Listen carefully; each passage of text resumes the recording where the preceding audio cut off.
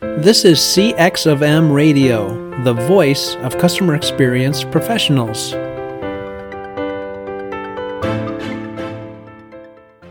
LinkedIn presents. Welcome to another episode of Press One for Nick. Your host, Nick Glimsdahl, is the Director of Contact Center Solutions at VDS. Through conversations with customer service and customer experience leaders, Nick and his guests exchange insightful stories, best practices, and invaluable lessons they have learned along the way. Welcome to the Press One for Nick podcast. My name is Nick Glimsdahl, and my guest this week is Julian Treasure. Julian is an author and international speaker on sound, speaking, and listening.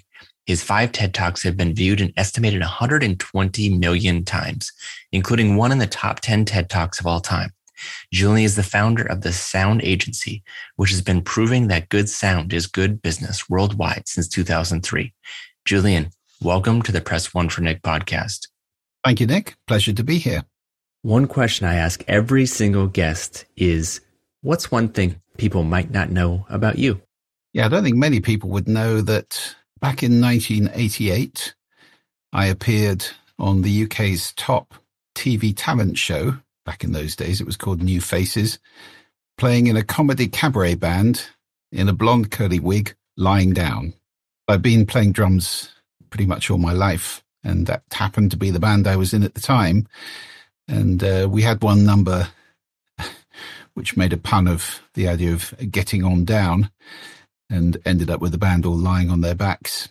And yeah, we did well, actually. We got through the heat to the final, which was viewed, I think the viewing figures were 18 million people, but it was back in the days when television was kind of a social event. You couldn't time shift. You watched it live or you missed it. So, yeah, that was a lot of fun, actually. Well, it didn't go quite as well as your TED Talk, but still quite impressive. Yes, slightly different vibe, really. So you have this great book, How to Be Heard, The Secrets for Powerful Speaking and Listening. And so my first question I have for you is, why do we take hearing for granted? Well, we do to a degree. I mean, we're talking here about hearing, not listening, so we'll cover that in a moment, maybe. I think actually we take most, if not all, of our wonderful senses for granted, Nick, to be honest, until they fail. And then we realize, like anything else, you don't miss it until it's gone, really. But possibly hearing more than most, because the world is very noisy. So we've got into the habit of, suppressing our consciousness of sound. And the world is very ocular. We're much more focused on the eyes than we are on the ears. Nevertheless, hearing's the primary warning sense. It is for us. It is for most animals. I mean, there isn't a single vertebrate on the planet that doesn't have ears, but there are quite a few that don't have eyes. And hearing goes very deep, very fast. It's far easier to upset somebody through their ears than through their eyes, I think. So we still get very affected by what we hear. We're just in the habit of suppressing our consciousness, ignoring those reactions, the physical responses to sound. Sound changes our heart rate, our breathing, our hormone secretions, even our brain waves. It changes our feelings. Music is the most obvious example of that, but there are plenty of other examples of sound that will have an emotional response. It changes how well we can think. When there's staggering and terrifying numbers, really, about how unproductive people are in open plan offices, down to like a third as productive as they would be in quiet spaces. And it changes our behavior. It changes what we do. So we're very affected by it, but we ignore those reactions. And it's very different from, if you think back 50,000 years ago, perhaps if you were sharing a cave with a few bears and tigers, your hearing was your primary sense, not so much anymore. Yeah, that's so interesting. How can my listeners hear better? Well, that's about listening, really. It's about paying attention. And listening and hearing are two very different things, of course. Hearing is a miraculous sense. I mean, you're decoding everything from an explosion to a Beethoven symphony through a membrane that's about the same size as your little fingernail. I mean, that to me is staggering engineering when you think about it. It's an amazing sense, but it's not the same as listening. listening is not a capability. Hearing is a capability. It's a sense. Listening is a skill. And that is a fundamental difference. And it's something that most people are not aware of. We conflate those two things. We think listening is a capability, so we don't have to do anything. It's just passive. It's not. Listening is an active skill, something that you can master, something you can practice, something that some people are good at and some people are not. It may be that some people are better listeners naturally than others, but it is, just like any skill in life, it's something you can practice and master. So how can you do that? How can you practice the skill of listening? Well, the first thing, the door to go through is the one that I've just taken everybody through who's listening to this, which is to realize that listening is a skill, that it is an act, it's work, it's something you do consciously, not unconsciously. So the moment you shine the light of consciousness on anything, you can change it. And before that, there's no changing anything. With listening, absolutely, it's about being conscious that you're doing something. Then understanding that, I talk about the 4 C's of listening in the book. It also requires commitment, because it takes time and energy. So Scott Peck said you cannot truly listen to another human being and do anything else at the same time. I agree with that. I wonder, dear listener who's listening to this, when's the last time you put everything down and gave somebody the great gift of 100% of your attention in this always-on, multitasking, multifunctioning world that we live in? It's very rare that we do that. We're always doing something. Oh, I am listening to you. No, you're sending a text. That's not the same thing. Partial listening has become kind of what we do. It's a great gift. Maybe try that after this podcast. Go and give somebody 100% of your attention. And you'll probably get the response, "What are you doing?" Because they're not used to it. It's kind of, somebody's really listening to me. We're so used to being partially ignored. They might be thinking, why are you giving me so much attention? Is it all about increasing your consciousness? So consciousness is really the door to go through. Once you're through that door and you realize this is a skill, I can practice this, I can pay attention to it, and I can do it as an action, then you're in a different universe with listening. And you're on the road to improve it. And then there are lots of exercises that, I talk about in the TED Talk and in the book, and obviously in the course. There are lots of exercises you can do to improve your skill in this very, very important, absolutely crucial life skill, really, of listening. Another crucial topic you discuss in your book is inner listening. So how does that play a role in our relationship with ourselves? Yeah, in the book, I distinguish 3 kinds of listening, actually. Outer listening, which is listening to sound. It's what we normally think of as listening. And then there's created listening, which is a listening for yourself that you create. And you always speak into a listening. That's a very important thing to realize if you're speaking, that not everybody listens like you do. We listen through a set of filters, and your actions in life create a listening for you. And you speak into that listening a great deal of the time. And other people bring their own filters and the path they've come from to the conversation. So it's very important to ask yourself the question, what's the listening I'm speaking into? And then, as you say, Nick, the third form of listening is inner listening. That's listening to that little voice in our head. We all have it. The one that just said, "What little voice is he talking about?" That one. That can be quite a critical voice a lot of the time. And it's really important if you have negative self-talk, and there are lots of books about this and so forth, as well as doing affirmations and retraining it and so forth. The biggest realization, to me anyway, is to understand that you are not that voice. Well, if you're not the voice, who are you? You're the one listening to the voice. And that puts you in a different position altogether. So you can start to treat that voice like you're the king or queen on the throne. The voice is the court jester coming up and lobbing comments at you. You can tousle its head and say, "Thanks very much. Now on your way. I'm going to go on that dance floor anyway."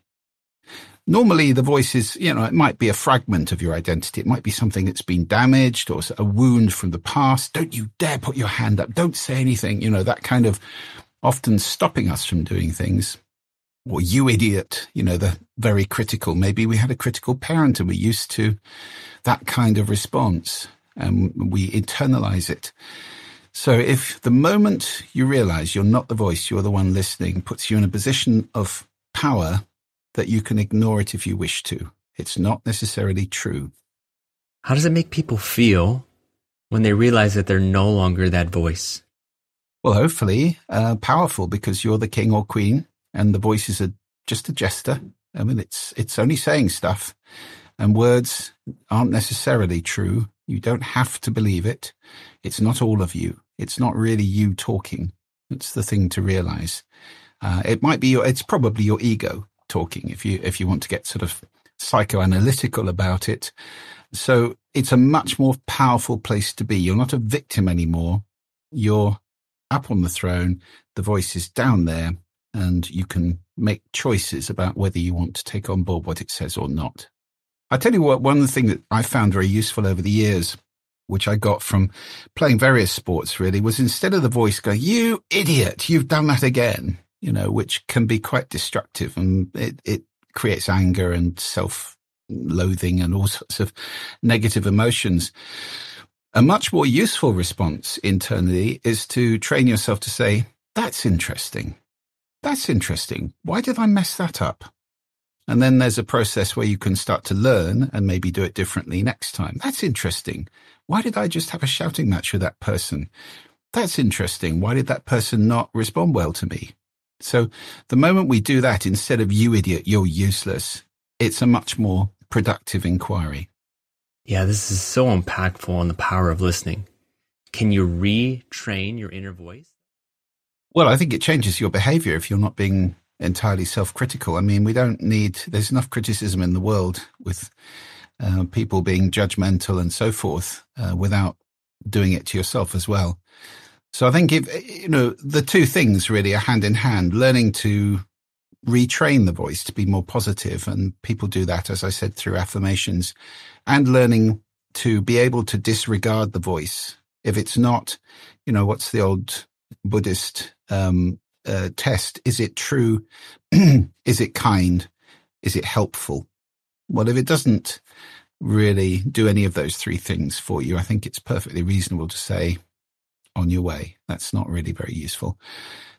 So I think it puts you in a freer position, doesn't it? And it will change your behavior towards other people, perhaps boost your confidence and your expressiveness. You're willing to take risks from time to time. You're not stopped so often. And that's really important. You also mention in your book the power of intention. So how can people in customer service listen with intention? Well, intention is very important with all sound, actually. The intention behind a sound, whether it's a piece of music or somebody's voice, is really, really fundamental in the way that we receive it. It's particularly true with speaking and listening, I think. All too often, we've got one of two intentions, which I talk about a lot in my work, which can be quite damaging. The first is looking good. We want to be affirmed. We want to be popular. We want to be respected and liked and so forth. And you can particularly see this with people who are on stage giving a talk of any kind, whether it be a TED talk or anything else. If they come on and their objective is to look good, you can tell. There's a feeling of flimsiness, of superficiality about the whole thing, a manipulation, if you like. And so looking good isn't a great intention to have in your speaking or in your listening. It tends to give rise to actions like what I call speech writing, which is while you're talking, this noise is going on in front of me. I'm not really listening to you. I am writing my next brilliant bit of monologue, which I'm going to hit you with. And we do that a lot, and it's something to be cautious about because you can trust your mouth to come up with the right thing when the other person's finished. And really listening is almost a form of meditation. It's being empty and allowing the other person to fill you, as opposed to thinking of what you're going to say next and how you're going to be better and brighter and cleverer and so forth. So if it's all about me, that is not great. It can lead to hyperbole as well, exaggeration. And I Don't get me started on language exaggeration, on having, once upon a time we could be excited about things. Now we have to be super excited, don't we? Perhaps in a year or two, we'll have to be hyper excited or mega super excited or something. It gets bigger and bigger all the time. So it's part of the kind of addiction to intensity we have in life. So looking good, not the greatest intention. The other really damaging one, of course, being right. I love that quote from the American counselor and author Harville Hendrix, who said, you can either be right or be in a relationship. And I think there's so much truth in that. If we're setting out to be right, it creates an awful lot of judgmentalism, conflict, and most of the conflict in the world is about people being right. It's this confusion of opinions with facts. They're two different things. Today is Thursday. That's a fact. Most of the rest of the stuff that we say a lot of the time is actually opinion. And we have to be quite careful about that. I love this fantasy where people would say, would you like my opinion about that? No? Oh, I had such a good opinion all ready to go. But we don't do that, do we? We just give people our opinion willy-nilly. And very often we confuse it with facts. That team is rubbish. Well, no, that's an opinion.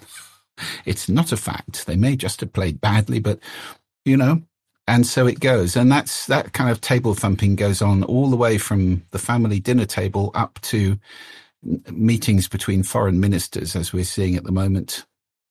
It's very sad. Politicians go off and have talks. I wish they would go off and have listens instead. I think we'd be in a happier world. In a competitive market, does your customer service stand out from the crowd? One way to offer a better experience is by moving your contact center to the cloud. But with so many options to choose from, how do you know which solution is the best for both your business and your customers? That's where VDS comes in and guides you to the best solution. They understand your clients' pain points, business outcomes, and goals. Then VDS designs, implements, supports, and provides 24/7 managed services. From start to finish, VDS is committed to finding the best solutions for your clients' needs. To learn more, go to www.govds.com or find a link in the show notes. How do most people feel when they're being interrupted? Well, I'm sure everybody listening to this has had the experience of being interrupted. I mean, maybe some of you are interrupters. You know who you are. And it's an unfortunate habit because the interruptee will generally start to feel disrespected, belittled, invisible, unimportant. It's not a nice feeling, and it tends to create resentment fairly quickly if you continually interrupt somebody. It means you're considering them to be less than you, and it's all about that being right and being looking good and so forth, all wrapped up, isn't it? And I think if anybody is an interrupter, I can give you a little tip. People have often said things like count to 10 and so forth. I think that's a bit clunky and takes a long time too. The tip would be to get into breathing properly, which is a very good thing for your voice as well. So develop the habit of taking a deep breath every time before you speak. And as you're taking that deep breath, you might just realize the person in front of you is still talking.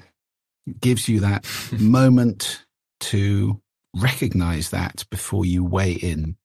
I know it can be very frustrating if you're a fast-paced person, for example. You tend to speak quickly, you think quickly, everything's going to be quick, and you're dealing with somebody who's really not the same pace at all. And there's this tendency of, yeah. Anyway, or you've got some brilliant thing you want to say and you can't wait to say it.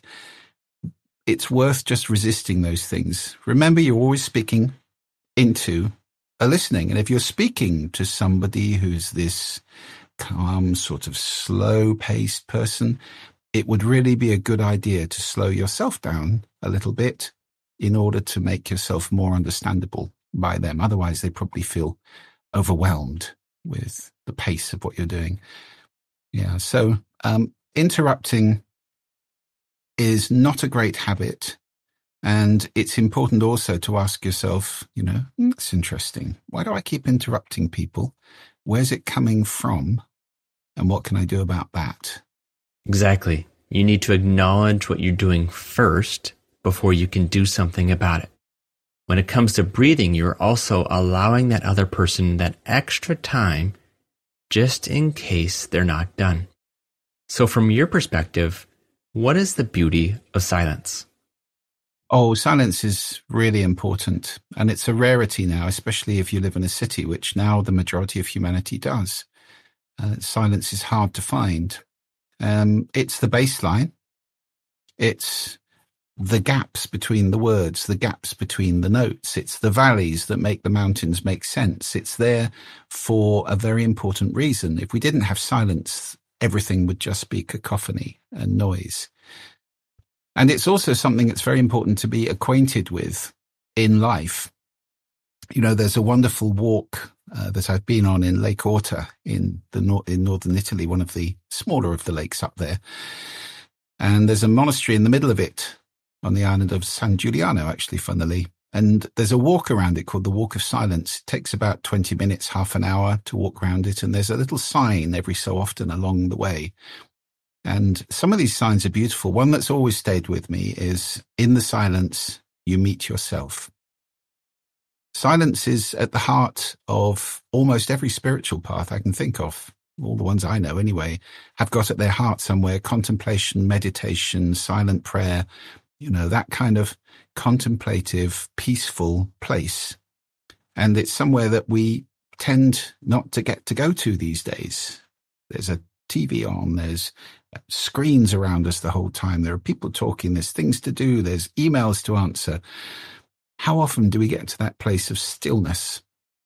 That's where silence is. And that's, if you can develop a practice of encountering silence a few times a day, just for a few minutes, it's really wonderful. It resets your ears, recalibrates them, allows you to listen afresh. And it's also a wonderful way of recalibrating your entire soul, if you like, and giving yourself that moment where everything can be just tidied up and locked down for a moment, and then you are ready to get on with the next thing. So I think silence is absolutely crucial. It is crucial. The rock around the lake sounds quite amazing. It's beautiful. Why do companies hire on listening, but they don't reward on listening? Yeah, it's interesting, isn't it? It's supposed to be, if not the top skill, or certainly is one of the top skills that recruiters are looking for in their recruits. And yet once you're in a company, do they reward for it? Do they appraise on it? No, it's just ignored. And I think this is probably because of the confusion between listening and hearing, and taking listening as a capability. So the idea, I guess, is if you find somebody who's supposedly a good listener, that's box ticked, job done, and just let them get on with the job and everything will be fine, which is really ignoring the fact that listening is a skill. And in most organizations, I believe they should be training on it regularly. They should be appraising, if you've got a 360-degree appraisal, then the question, how good is this person at listening, ought to be in there. And people ought to be rewarded for doing it well, because it is a fundamental skill in business, and particularly, of course, in customer service and support, where you're having conversations with people who may be upset or may need solutions giving to them. What would you say to someone who leads customer service and says, well, that's great, Julian, but how do I score on listening? Well, I think, informal ratings, as I say, a 360 is the best way to do it, because that would be colleagues. It would be maybe ratings given on the phone if you're doing post-phone surveys with people. How well did this person listen to you? That's a reasonably easy way of doing it, and getting a lot of people to rate somebody rather than just a boss sort of ticking a box or doing a test. I mean, there are tests on listening. Obviously, you can do that. Go on the internet. There are plenty of places to go. And there's a very good resource in the International Listening Association. I was very honored to receive a special award from them a couple of years ago. And I think there's a marvelous organization, ILA.org, I think they're on listen.org. I can't remember the actual URL, but if you search for International Listening Organization, they have International Listening Association. They have lots of resources. So there's plenty out there. You can get external coaches to come in, people like me or whoever to come in and train people and give you programs. There are courses like mine out there. So there's a lot of resources to improve listening, and there are ways to rate it. And I do think the best way is probably this whole 360 approach, where you're asking people who work for the person, how well does this boss listen to you? The people the person works for, how well does this person listen to instructions and understand them? Everybody, in all directions, it can be appraised. Well, Julian, I've learned so much. I wish we had a full day to unpack this. But the time has come for the last two questions. And the first question is, what book or person has influenced you the most in the past year? And my second question is, if you could leave a note to every single customer service representative and it's going to hit everybody's desk Monday at 8 a.m., what would it say? Well, the first answer is a book by Dr. Sally Augustin called Designology. I interviewed her for the podcast of my company, The Sound Agency, and it was absolutely fascinating. She is an expert in multisensory design. And these days we're thinking about neurodiversity in the workplace. And she is all about designing for all the senses so they're congruent and spaces really help us in every way. Some people respond strongly to color, other people to sound, to smell, and so forth. Fascinating book, Designology. It's also about designing your home well. And a note to customer service professionals, I think I'd say always have two intentions. We talked about the importance of intention. Intention number one, obviously, will be to make the customer happy at the end of your interaction with them. Intention number two, which I think is often mislaid, in my experience anyway, in dealing with people on the phone, is to discover a way to improve the organization. Is there something in what this person has complained about or their experience that I can take to somebody, and hopefully you're in an organization that's actually responsive to that, and say, here's an idea. We could do this. It's the old joke of, you're the 50th person I've told today there's no demand for this.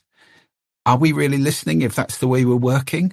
No, there is a demand and it's just we're ignoring it. Or, many people have made the same comment or criticism or had the same bad experience. Can we fix it rather than simply saying, here's 5,000 air miles or a free this or, a discounted that, and make them happy? Can we fix it so that we improve the whole way we do business? And I think actually that would be, to me, the most fun part of working in customer service, is always seeking new ways to improve the whole organization. Surely that's what it's all about. Yeah, I love that. One of my guests also said that a complaint is not just a complaint. It's an opportunity to grow as an organization so that next person doesn't have to complain. So you're saying the exact same thing. So I love that. If one of my listeners is saying, Julian, I want to be a better listening organization, I want to buy your book, or I want to find a way to get a hold of you, how do they go about doing that? Well, do pop by my website, juliantreasure.com. And if you're interested in speaking as well, there's quite an interesting free video, which is me and a top US speaker coach dissecting my I think it's number 7 of all time, TED Talk, the one called How to Speak So That People Want to Listen. Why was it so successful? What did I do right? What could have gone better, and so forth. So come by the website, and there's lots of resources there. Also, I have a course online which people can do. It's 7.5 hours in 9 chapters. So it's quite in depth, even more in depth possibly than the book, How to Be Heard. Any of those things, I'd be delighted to hear from you as well. My email is on the website, so pop by. And if you've got questions, I'll do my very best to answer them. That is great. To my listeners, give this guy a follow, buy his book, and get a hold of him, because he has something to say and he has plenty of listening ability. So, Julian, thank you so much for your time, and best of luck this year. Thank you, Nick. Thanks for having me. It's been a pleasure. Hey, listeners, can you think of one person who would benefit from the information you learned today? If so, please consider sharing this episode with them. And last, if you would like to receive all the quotes and book recommendations from all my guests, you can go to pressonefornick.com/podcast. Thank you for listening to this episode of Press One for Nick. If you enjoyed the podcast, please subscribe and share. Until next time, focus on your customers.